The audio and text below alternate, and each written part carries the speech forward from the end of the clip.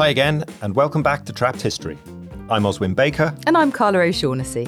And we're here to share hidden stories of unsung heroes.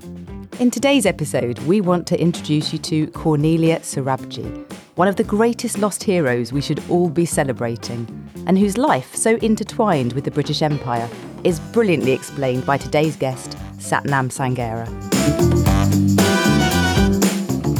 Yeah, and it's important to me that Cornelia and Sathnam are brought together here. I had never heard of, nor would ever have heard of her, if it had not been for his brilliant book, Empireland, as he name-checks her alongside people like the nurse Mary Seacole and the actor Ira Aldridge. People who, the clue is in the title of the chapter therein, we are here because you were there. They are part of our story, they're part of the Trapped History story. I can't believe I'm going to be reading out Sathnam's words when I've got him sitting in front of me, but there you go. As he himself writes, Britain is a multicultural, racially diverse society because it once had a multicultural, racially diverse empire. And that plays out, I think, in everything that we know about Cornelia, actually. Sure. So her surname is Sorabji, but her first name, in fact, literally her Christian name, is Cornelia. And that comes about because her mother, born in the 1830s into a poor family in southern India, converts from Hinduism, lives with Christian missionaries, and is taken in, looked after, adopted by the family of a British aristocrat, Sir Francis Ford.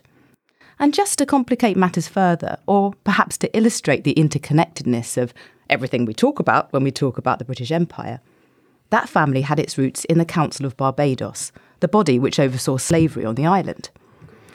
Anyway, Cornelia's mother is christened Francina, and she is a powerhouse of a mother. She sets up the Victoria High School for girls in Pune, another school for Hindu children, and another one for Muslim children. She has 10 children of her own, including Cornelia, and they're a pretty successful bunch, aren't they, Oswin? Yeah, absolutely. I mean, we could do a whole series on the women of the Sorabji family. Susie spends her life campaigning for girls' education in India. Alice is the first woman to get a science degree in India. She then goes on to become a doctor. She writes novels. She gets an OBE, showered with awards. I mean, we have chosen Cornelia because I think she crystallizes everything we are going to be talking about today. I mean, there's her amazingness, for starters. Yep.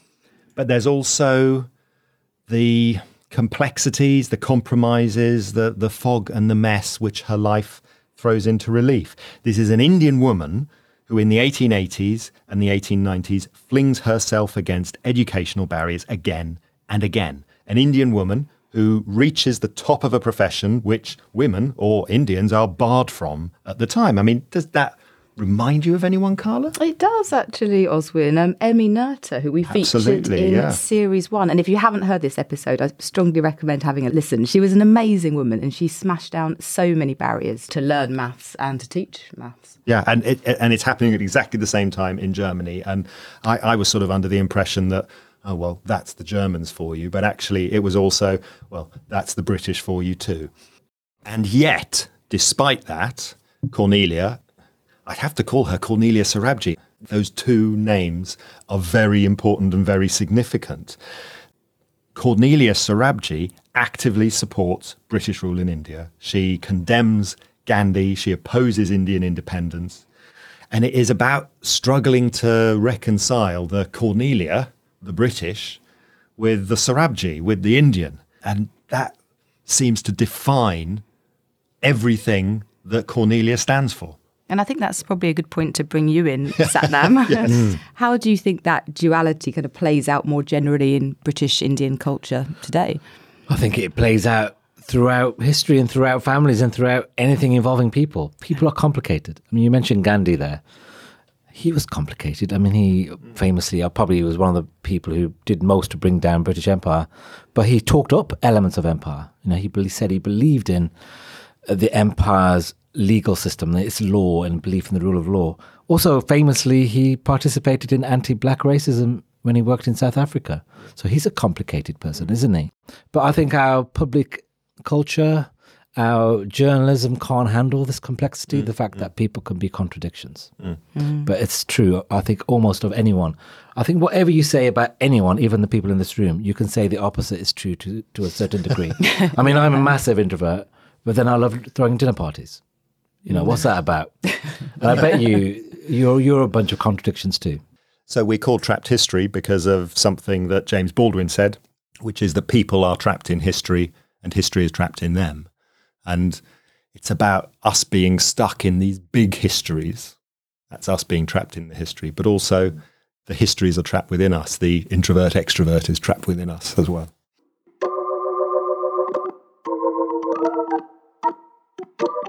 The idea of being Cornelia and Sorabji, the idea of being British and Indian, is that something which you see played out in British, Indian and Pakistani and Sri Lankan and Bangladeshi life here today? I think, there's a whole raft of literature where the children of immigrants talk about being caught between two cultures, which I guess I contributed to with my memoir. But in the case of mixed race people or people who are Christian and Indian, I don't think those elements are necessarily that neat. It's not necessarily it's because she's Christian that she has those pro-empire views, because as we know, you can be a brown cabinet minister and be massively pro-empire now, right? Yeah. And although that's really challenging for lots of us, I think you've got to applaud the fact that people can be complicated now.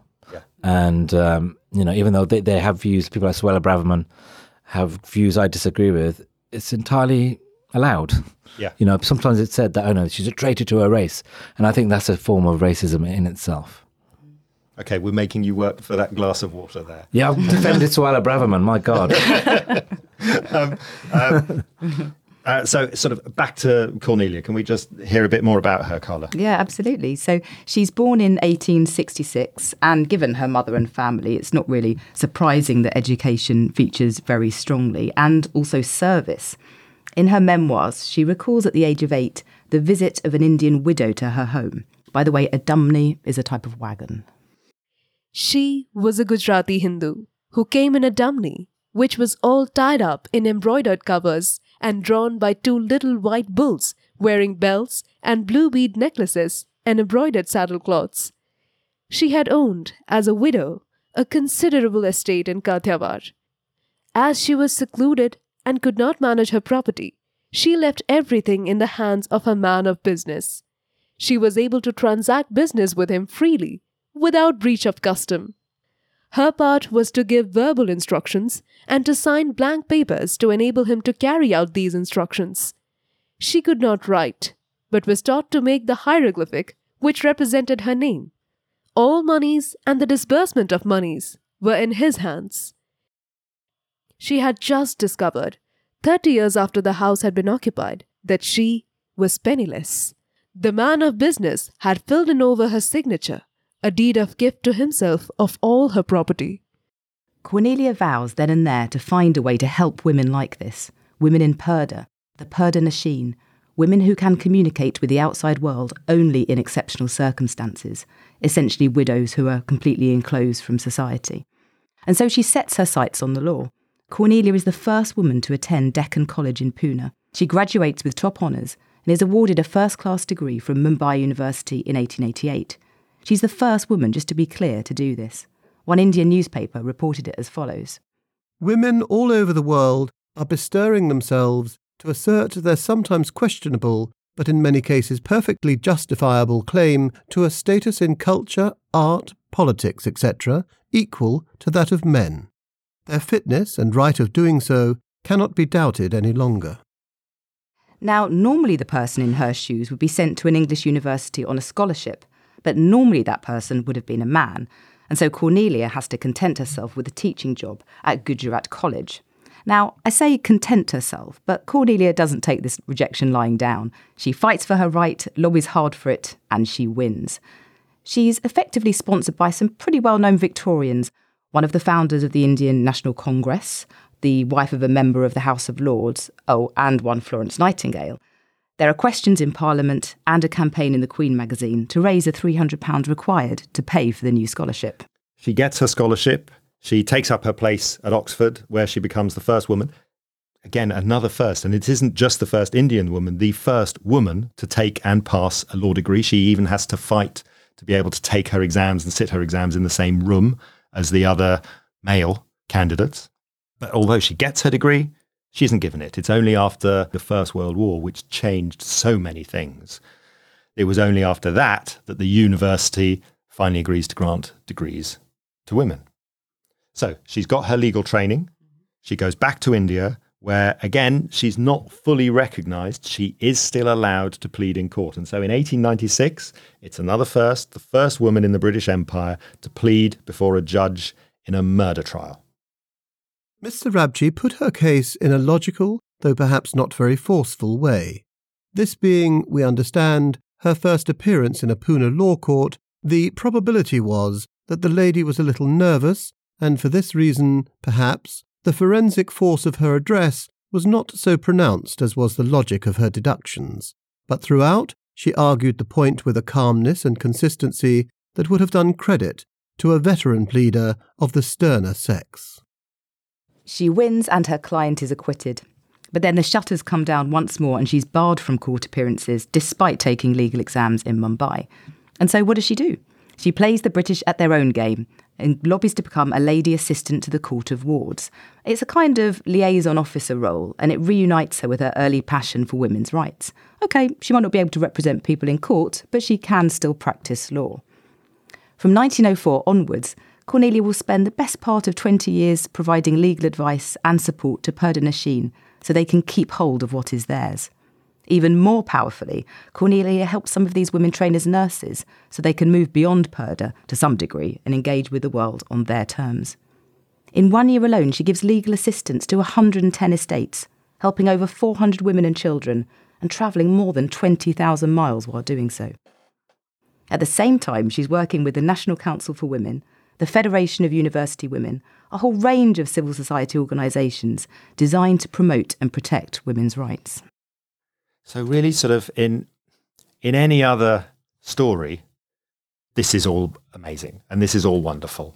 And it's a woman who is pushing against the confines that society, wherever that society is imposing on her. And yet, and this, I suppose, is where, for me, the problems come in, and we'll be asking Sathnam about this in a moment. I mean, Cornelia, she has soaked up British, Victorian, imperialist ideas, not only at home, but also in her formative years in England. At Oxford, she met Gladstone, Tennyson, Balfour, George Bernard Shaw, Elizabeth Garrett Anderson, Florence Nightingale, of course. And she had a certain celebrity of her own. She was the special British Indian woman of late Victorian England. Lord Curzon, who would become the Viceroy of India in 1899, he said that he could not understand how anyone educated at Oxford could fail to be an imperialist. And that is the world where Cornelia found herself. And, when all's said and done, I don't think it's a surprise. Later in life, Cornelia takes up the imperialist banner. She opposes Indian nationalism and self-determination. At one point, I think in the 30s, she's interviewing Gandhi for the Atlantic magazine, and the interview has to be cut off halfway through because she's just being so rude and obnoxious to him. She says of him, his truths were built upon deceptions, his loyalties upon verbiage.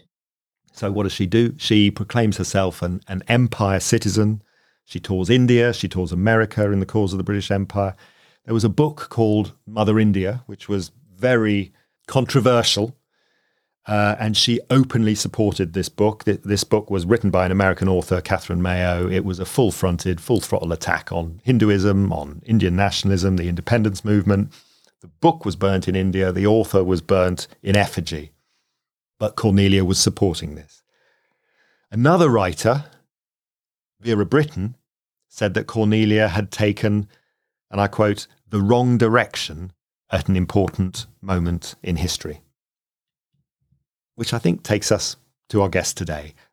You've heard him already, but we're delighted and honoured to be joined by Sathnam Sanghera, writer, prize-winning writer, journalist, author of what I think is one of the most important history books of the last decade, the quite brilliant Empire Land. Sathnam, it's wonderful to have you here. Thanks for having me on. That story reminds me of so many people. Actually, her pro-empire views were routine. I mean, the founders of Save the Children, female founders, hugely into empire. They saw the empire as being fundamentally humanitarian and saw charity work as an extension of that.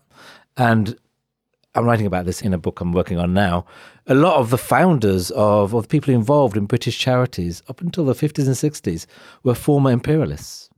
And you got to remember that it was generally thought in that time that empire was good. And if you think that's the case, you're not going to be against it, are you? But it's hard for us to understand now. In some ways, I suppose it's the same urge. It's the feeling of we know better and we will do something to make your life better. Totally, yeah. And so they would go to Africa and say, this is how you feed your children. And this is how you clothe them. That kind of attitude only began to be taken on, really, I think, in the 60s. Yeah.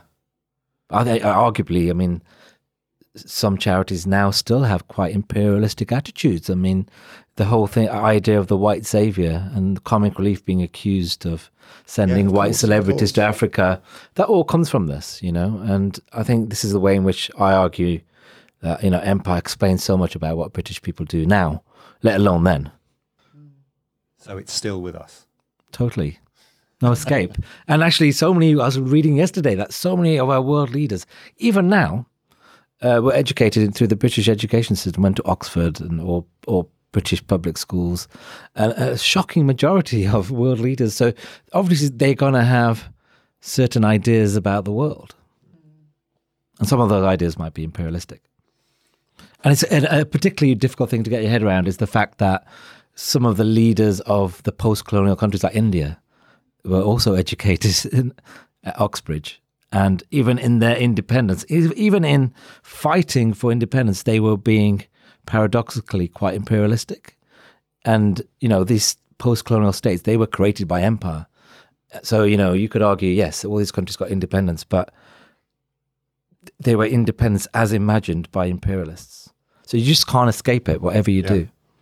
There's an episode we're going to be doing in a couple of weeks where we're tangentially come up Kwame Nkrumah and Jomo Kenyatta, who were in London and were imbibing everything that London and Britain was telling them about life in the 30s and 40s. They became hugely important Pan-Africanist independence leaders, but everyone's supping at this same well. Yeah, and actually the current Prime Minister of India, Modi, who's very problematic as a Hindu nationalist, but he argues that colonialism continued in independence because people like Indira Gandhi and Nehru were British educated. And he argues that it's only him and his party who are truly bringing kind of independence to India now. Okay. It's an argument. It's an argument.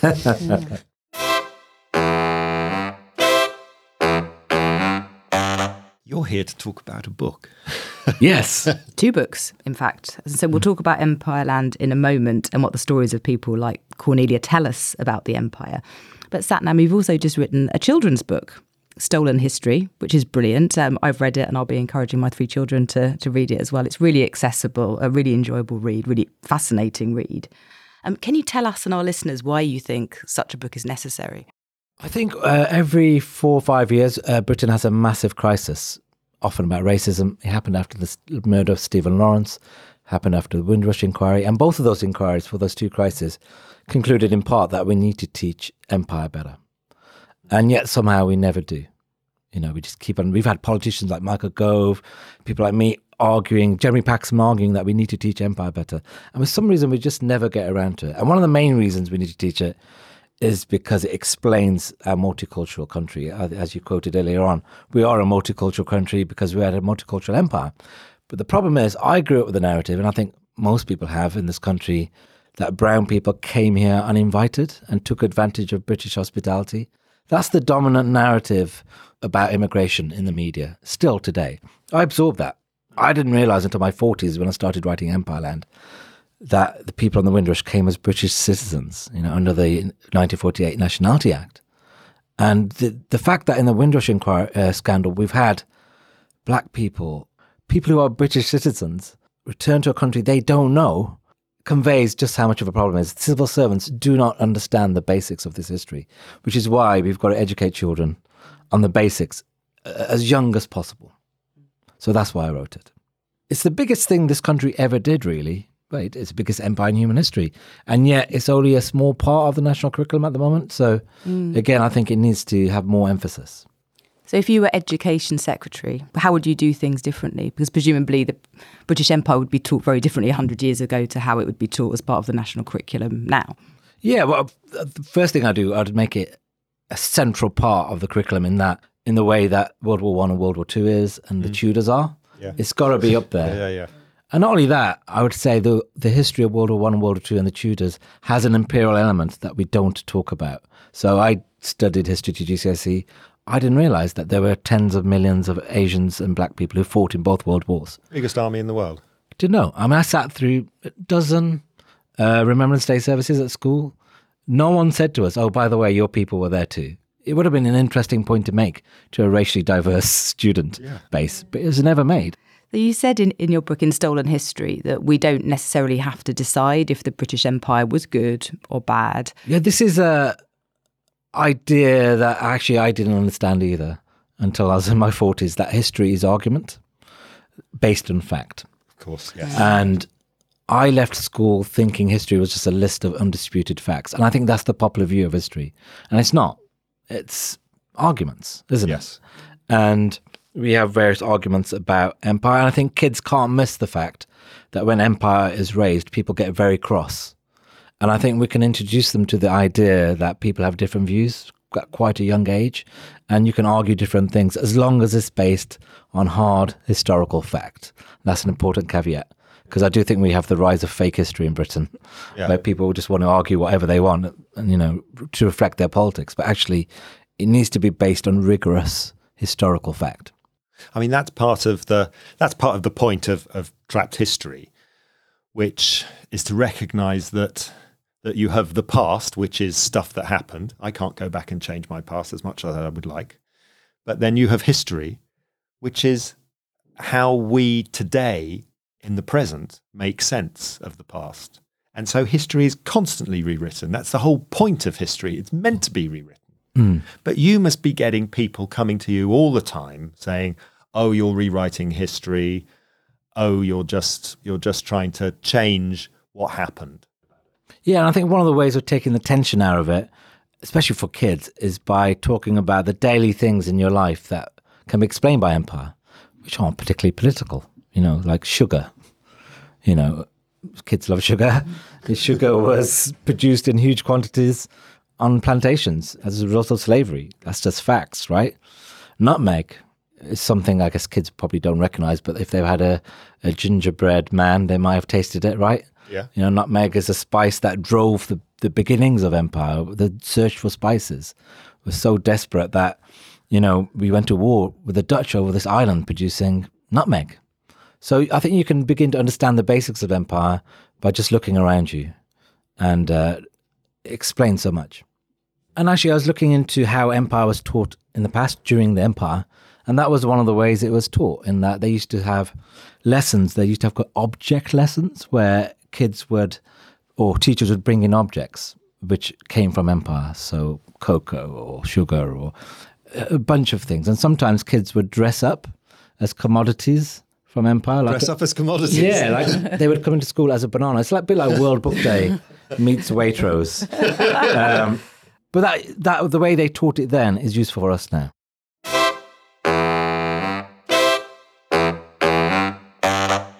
So, back to Cornelia Oswin. What happens to her? 1922, after Oxford has finally recognised women's degrees, Cornelia goes to Britain to collect hers. In the intervening 30 years, it's been upgraded from a third to a first, so there is some sort of benefit in waiting. And she is now able to formally practice as a barrister. She's admitted to Lincoln's Inn. She's called to the bar at the age of 55, late in life, but apparently, and it felt to her that the doors were being flung open at last. However, back in Kolkata, despite having jumped through every hoop, still no one wants to be represented by a woman in court. So it's back to the backroom for Cornelia for the next 7 years. And she retires from law, she moves to London, and that's the point when she takes up this other career of becoming a tub-thumping imperialist, as we've heard. And yet, she does live to see an independent India. She's not recorded as having any view about that. And she dies in 1954, actually just down the road from here where we're recording this episode of Trapped History. So one thing I wanted to get back to sort of in terms of Cornelia is, I mean, you write in Empire Land, and no word of a lie, when Empire Land came out, I just started up the Trapped History Instagram account, and this almost gave me a route map for what we could do and how important it is to focus on the things that people don't like to look at, but actually tell us so much about ourselves today. So thank you for that. Well, thank you for your account. I am a follower. and in Empire Land, one of the things you talk about is an empire state of mind. And it strikes me that Cornelia had that empire state of mind live at the time. I mean, you talk about it in the sense of the nostalgia that people have it now, and they're sort of harking back. I mean, the nicest way I could describe it is counterintuitive for her as a Parsi Indian woman to be so wedded to empire that she couldn't see her own country underneath that. Am I being too harsh on her?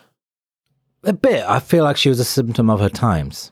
You're using our enlightened times to look back and slightly judge her, and I think I feel a bit more compassionate towards her.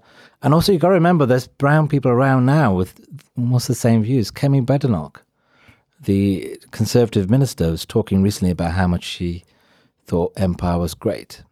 And I couldn't really explain it, but I went to Nigeria recently, and I went to a school there, and the education there is still really British, but also British in the 1960s sense, in that they're teaching stuff that we've kind of decolonized out of Britain. And you'll see there's imperial attitudes all around the world. There's a definite view amongst once colonized people that empire is great. It's a minor view, but it exists.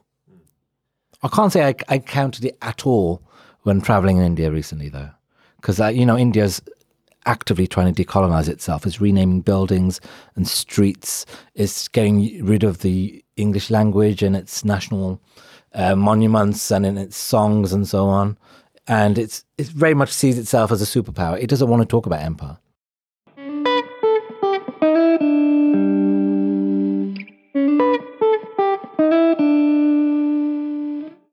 And what do you take from Cornelia's life? Sathnam, what would you take from a life like that? I'm left with a lot of questions. I mean, I want to know how she felt about the racism of British Empire. I'm not sure how she kind of dealt with that, the racial discrimination of the imperialism that she preached, and where people were suffering in the way she suffered because of their colour. I don't know. I would love to know if she spoke about that. So I'm left with more questions than anything else. She wrote a couple of autobiographies, but they don't touch on this fundamental foundational issue as far as I've read. They are autobiographies where it does feel that it's unfair to use this word, but it feels that she was sort of taken in by the glitz of what empire was, and by the Gladstones and the Tennysons and the Florence Nightingales, that the empire was for her important, good people doing good. Yeah, and there were lots of people like her. And if you go into Regent's Park, there's a water fountain there that was built by an Indian who was very grateful for the British Empire. I think he was a Parsi gentleman. And there were lots of them. I mean, some people did really well. Some Indians did really well out of empire. And we've got to remember that. We've also got to remember that some white British people fought empire. And that's a proud imperial tradition too. It was an incredibly complicated process. It wasn't one thing, which is what the culture warriors want you to think. Sathnam, we ask all of our guests to nominate somebody for the Trapped History Hall of Fame, someone we should have heard of but haven't. So who would you like to nominate today? It's going to have to be my old pal Dean Mohammed, who actually was the reason why I started writing Empire Land. Because I thought I would write a novel based on this guy's life. And he was from India. He came over with the East India Company officer, I guess, to Ireland, and was the first Indian who really became famous in Britain. I don't know if he was literally the first Indian, but he was the first Indian to write an English book. He was the first person to open a curry house in Britain. He Fantastic. opened a kind of massage parlor in Brighton. First person to do that, and became so famous that the king was one of his customers. Which king? When is this? Oh my God, you were testing me now. This is during the time that Brighton was really famous. The guy who was building the pavilion and all that stuff, Prince Regent. George IV. Yeah, I mean he was around in Britain in the early 1800s. He wasn't a particularly good writer. I mean, his book in English is terrible. Also, he was a terrible massage therapist. His massage parlor broke someone's arm. So I question his methods. But he was the first. Also, he had a interracial relationship. He got married to an Irish woman. Oh, really? Centuries before I was worrying about that stuff and writing about it, And he was quite famous in his lifetime. And like a lot of these figures that you talk about on your show, they're kind of forgotten about after they die. And we need to bring these people back. And Dean should be remembered. What a wonderful person to have back. So the first curry house, a slightly dangerous massage parlor. Also, I think the curry he served, you wouldn't recognize it. Because I guess he didn't have the ingredients, did he? Yeah. God, yeah. Yeah, and he was catering, I think, for a crowd of English people who worked in India and missed curry. And God knows what he served up. I suppose it's interesting being in Brighton, because the Brighton Pavilion has got, it is sort of trying to have some sort of romantic view of the Orient. Yeah, being Indian, I guess, was quite fashionable. Yeah. And all things Oriental, Chinese and Indian, those people of that time kind of put them all together. Also, he gave himself the title of, you say it's Sheikh, but I guess it's Sheikh, a completely made up title. And it's interesting how when he first came to Britain, he did everything he could to be the Englishman, wrote a book in English. Yes. And then suddenly he obviously realized that it was more lucrative to be seen as Indian, and gave himself this title and became more Indian than any Indian in the history of India. Really? Yeah. So, yeah, good businessman. That Yeah, sounds like, yeah. And I guess the first British Asian entrepreneur. Yeah. Fine tradition. Brilliant. We will definitely have him in the Hall of Fame. Yeah, I love him. Have you read his book? I have. He wrote several books, and they're absolutely terrible. Because you could also set yourself up as a doctor in those days without any qualifications, which is what he pretty much did. Because he became a shampooing surgeon, which is what I guess we'd see as a massage therapist now. Shampoo then meant kind of massaging.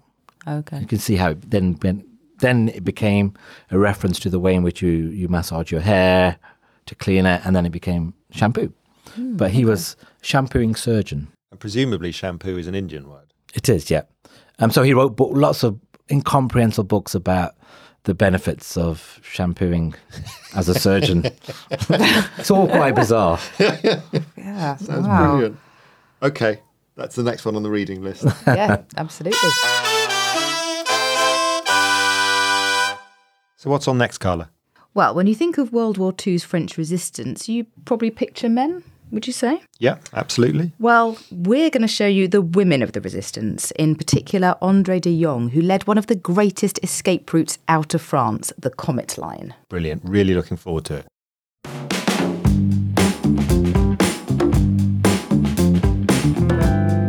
You've been listening to Trapped History, written and presented by Oswin Baker and Carla O'Shaughnessy. Our engineer has been MK Lee.